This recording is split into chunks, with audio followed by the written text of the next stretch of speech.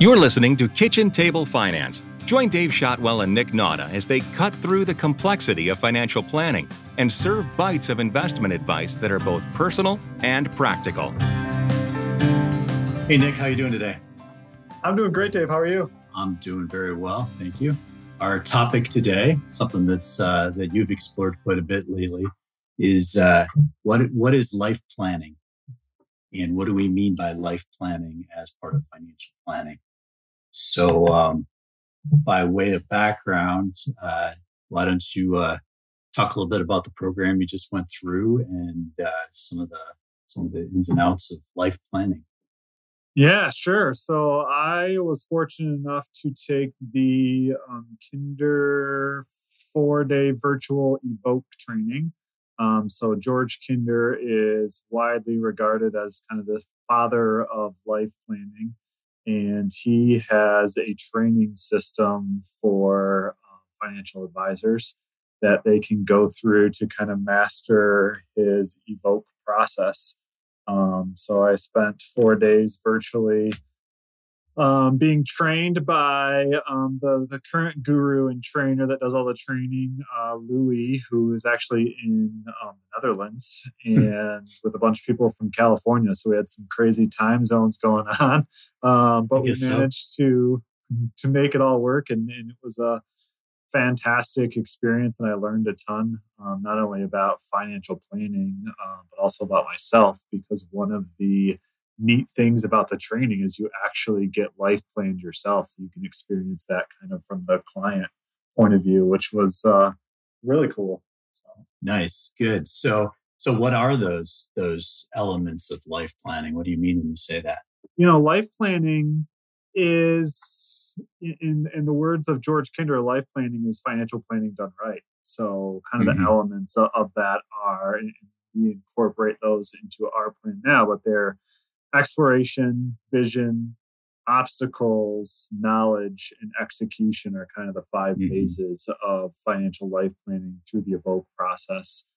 The knowledge is kind of the K part of it, is kind of your traditional financial planning, along with the execution. Where you see the real differences is the EV&O, the exploration, the vision, and the obstacles. And so those are really dealing more with life goals, life-centered conversations. And that's something that, Dave, you and I have talked about struggling for a long time with working with clients and figuring out exactly what their goals are and being able to quantify them and help them with that. And this process is really kind of rooted in making that all happen. And so going through it from a personal aspect. And so I guess stepping back a little bit and giving my history in life planning. So I first heard about life planning back in, probably 2010 or so, 2011, somewhere around those lines. And so there's a lot of different versions of financial life planning kind of out in the marketplace right now. There's George and his kind of lighting the torch Evoke planning process. When I first started hearing about it was actually from Mitch Anthony, who has his own life planning. And then there's also, I've studied with Mitch, and I've also studied with Carol and I can't think of her daughter's name right now. So the money quotient aspect. Yes. Yep. Yeah. So money quotient is another one. Bill Backrack has one that I kind of got introduced into early on. And so they all have just kind of different versions of basically getting at this question of, you have all this money and you have these resources. How do you use them to make an impact? How does that translate into how you want to live your life? And that's kind of how I think of life planning, or kind of what life planning is. It's really, like I said, financial planning done right. We have all these tools and techniques for the financial aspect of things, but if we don't have a target that we're shooting our arrows at, we're just shooting and hoping we hit something. And so the life planning approach is really how we get very super specific, and we know exactly where the bullseye is, so that when we're pulling arrows and shooting them, we know exactly what to aim for. And that really helps us as planners know exactly the advice to give And I kind of think of it as when we make financial decisions, it's not necessarily about what the best financial decision is, right? Because if it's just financially related, we'd all be living in cardboard boxes with $1 million investment accounts, and and that's just not we reality. Never spend a dime. Yeah. Yeah, exactly. Because numbers wise, that's always the best answer. Right. Spend nothing, save everything, invest everything. Have no fun at the same time. Yeah. Exactly. For years I've said to clients, money's really only as good as what you do with it. And the way I look at the life planning aspect, it's like figuring out what that thing you want to do really is to make the most good for you. A lot of us, and I include myself in this group, kind of came into this business more from the analytical side, the analyze portfolios, develop, the next best investment vehicles, try to crunch numbers. And this to me is a very different approach, but it's funny because a lot of, I think if you do the analytical side long enough, you evolve towards the life planning side, because you're always saying, well, clients will ask you a question and you realize the answer is not cut and dry, hardly ever. I mean, we'd like to say X plus Y is always Z, but there's a few weird factors in there depending on how people think about things and what the long-term outlook is for them.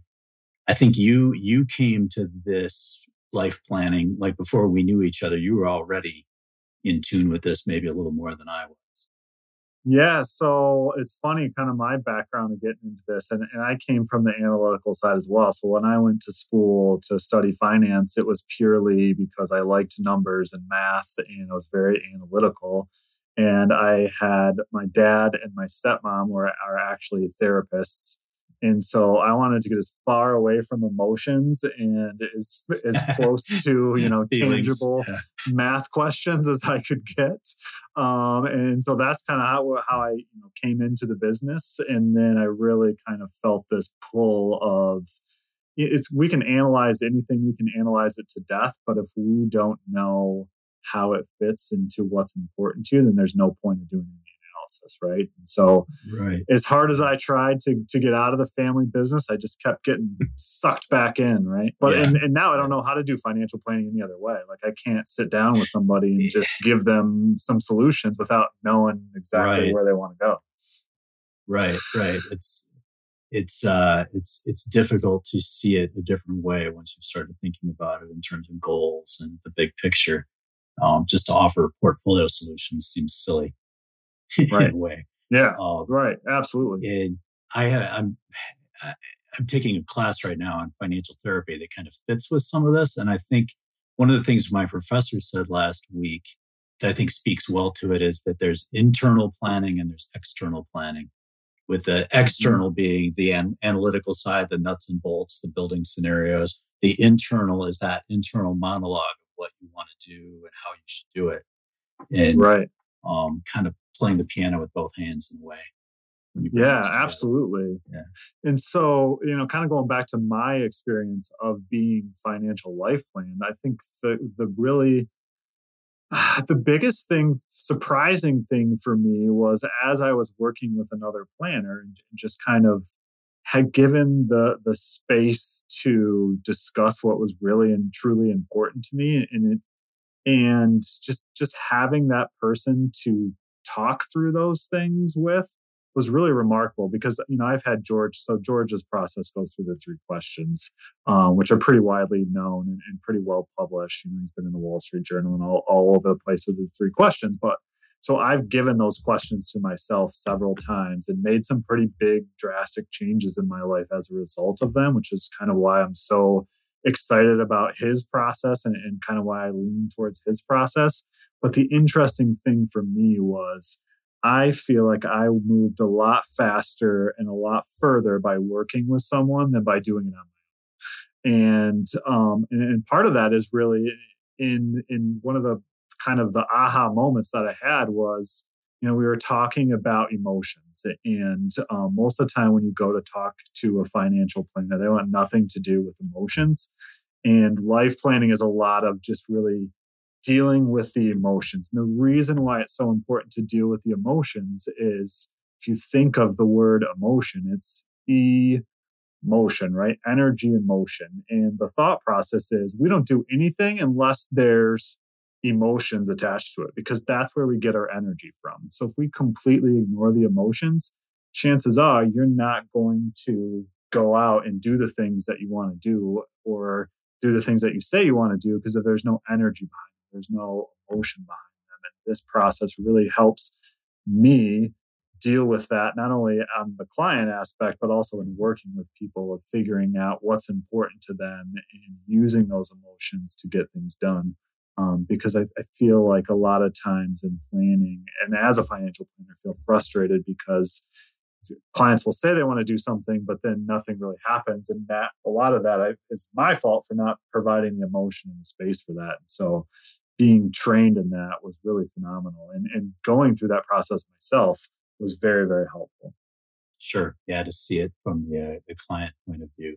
You know, I think that brings up an important aspect, though, too. It's not. This isn't the sort of thing most people come to a financial planner for, right? Oh, and absolutely.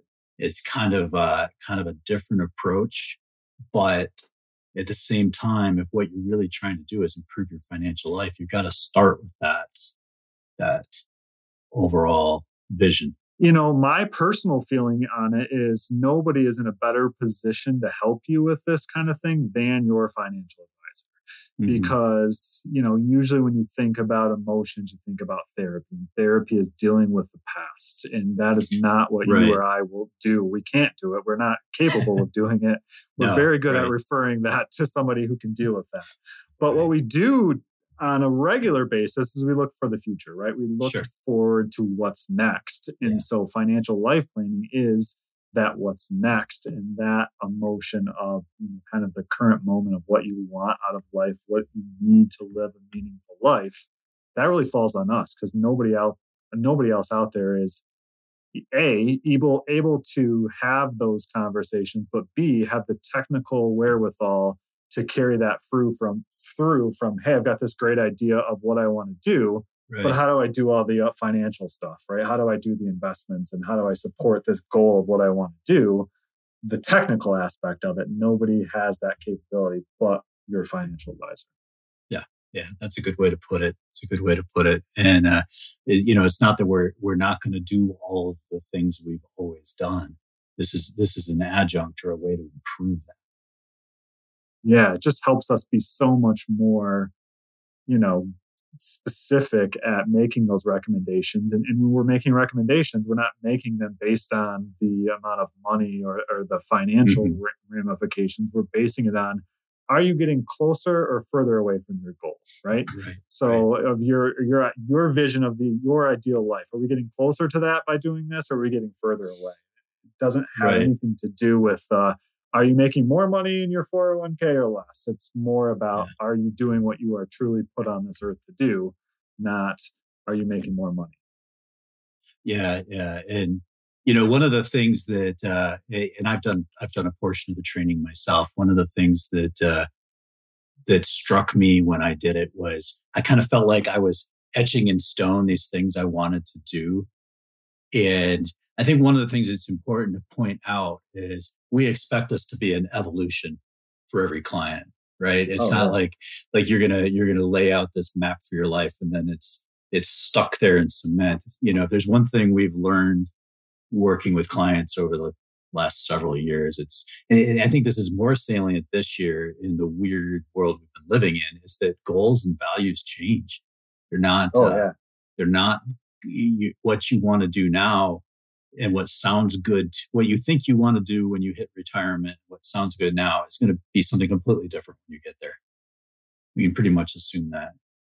To that point, Dave, I completely agree. And what I would add to that is maybe you do want to do, maybe you want to, you know, travel around the world in your sailboat, and you plan it all out and you take a month and you sail and you say, hey, you know what? That was great. That was fantastic, but I don't need to go any further. But if you live your life without getting in that boat, you might always... You're never going to know. Right. Yeah. And you're never going to know that you're ready to move on to the next phase. And you know, things are going to change. Ultimately, you're going to do things and they're going to be great. You're going to want to keep doing them, or you're going to want to stop and try something else. And that's why we live in this wonderful world that we can't plan out to a T, because things are always changing. And that's what makes it exciting and fascinating. So in terms of our processes and what we do, we're essentially working some of these aspects into our financial planning process on the front end. I'll talk a little bit about how we see that working. Yeah, so our kind of financial planning process is rooted in this Evoke process, and we do make some minor tweaks here and there about how we're doing parts of this process. But the biggest thing is the visioning process and figuring out and having that time and space to really think about what's important to you and what you want to accomplish. And that, to me, is really the most important part of this whole process, because very rarely do we give ourselves the space to not only think about those things, but also to verbalize them.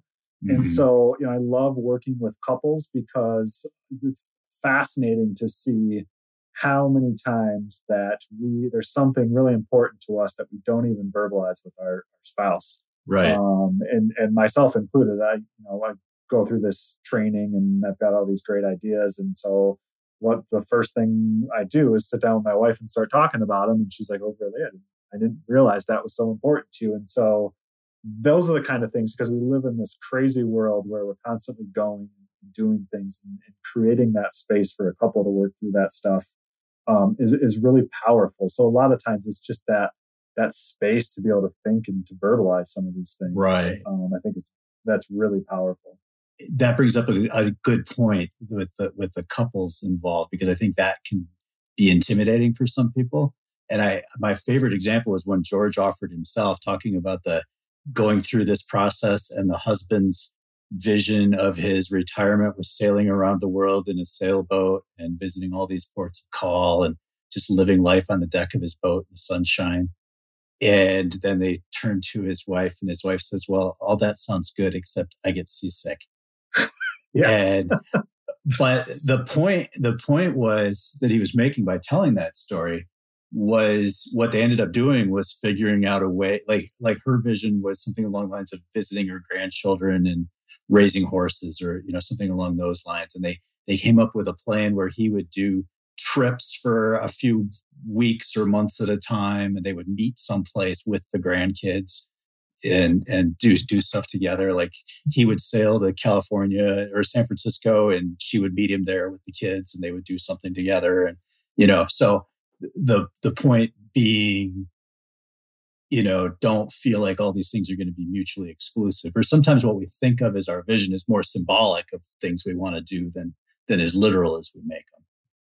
Absolutely. And I think I'm glad you brought that up, because you make a good point of the visioning part is, kind of important, what I get excited about. But the flip side of that, the next step, the obstacle step that we have built into our process is exactly what you're talking about, right? So in the value of working with a financial planner. So, you have this goal of you want to sail around the world, but your wife gets seasick. So that's a major obstacle. And if you're just the two of you trying to work and figure it out, sometimes you don't come to that conclusion. Where if you're working through what those obstacles are and you're working with a financial planner, what seems like the impossible, a lot of times we can make happen. And even if we can't make it happen, we can still deliver kind of that feeling of what you want to get out of sailing around the world, as opposed to maybe not the whole thing, but a portion of it, so that you still feel like you're doing what you need to do. Right. And that was a major hang up for a lot of the planners discussing this as well. We're sitting here looking at someone's finances, and they're telling us they want to sail around the world, and that's just not in the cards with where they're at. Well, that is often going to be very true, but either it can be something you work towards down the road, or like you suggested, break it into bite-sized pieces. Could you take a week of your vacation time next year and rent a boat for that vacation, or take sailing lessons, or do something that furthers you down the road towards that goal, even if it's not literally that big fulfillment that comes out of discussions. And I think what I learned about working with another financial planner is that if we think about these things on our own and we think, this is a great idea, I'd really like to do this, how often do we just turn around and say, well, that's impossible, that's stupid, right, that's silly. Right. But when you're working with someone and they're like, yeah, you know what, that is a great idea, and I think you can do it. Here's how we might do that. That is so energizing, and it's so helpful to have somebody be in your corner that you end up doing things that A, you just put off and never thought you could do, or B, you just didn't have enough energy behind them. So you're working with someone that can provide that to get you to do those things that you wouldn't normally otherwise do, because we're so predispositioned as humans to just say, that's nonsense, forget about it. Yeah. Right. We tend to have tunnel vision. We just look at the next week ahead and the appointments on the books or the tasks at hand and forget about the bigger picture very easily, very quickly. Yeah. That's right. Way too easy to fall back into the normal routine. Right. Sure. Right. So I'm excited about seeing this become part of our normal routine as financial planners. And should be real good. I'm excited too. So continuing my training with George Kinder and his team, doing their mentorship program to become a registered life planner here in the next 6 months or so, and really excited to deliver better planning to our clients. So I'm very excited about that as well. Yep. Me too. Good. All right. Well, thank you, Nick. Yeah, you bet. Good stuff. Gather round and follow the Kitchen Table Finance podcast to learn about money and simple ways you can invest right now. You can find more practical advice at srbadvisors.com and contact the team for personal planning by emailing info@srbadvisors.com.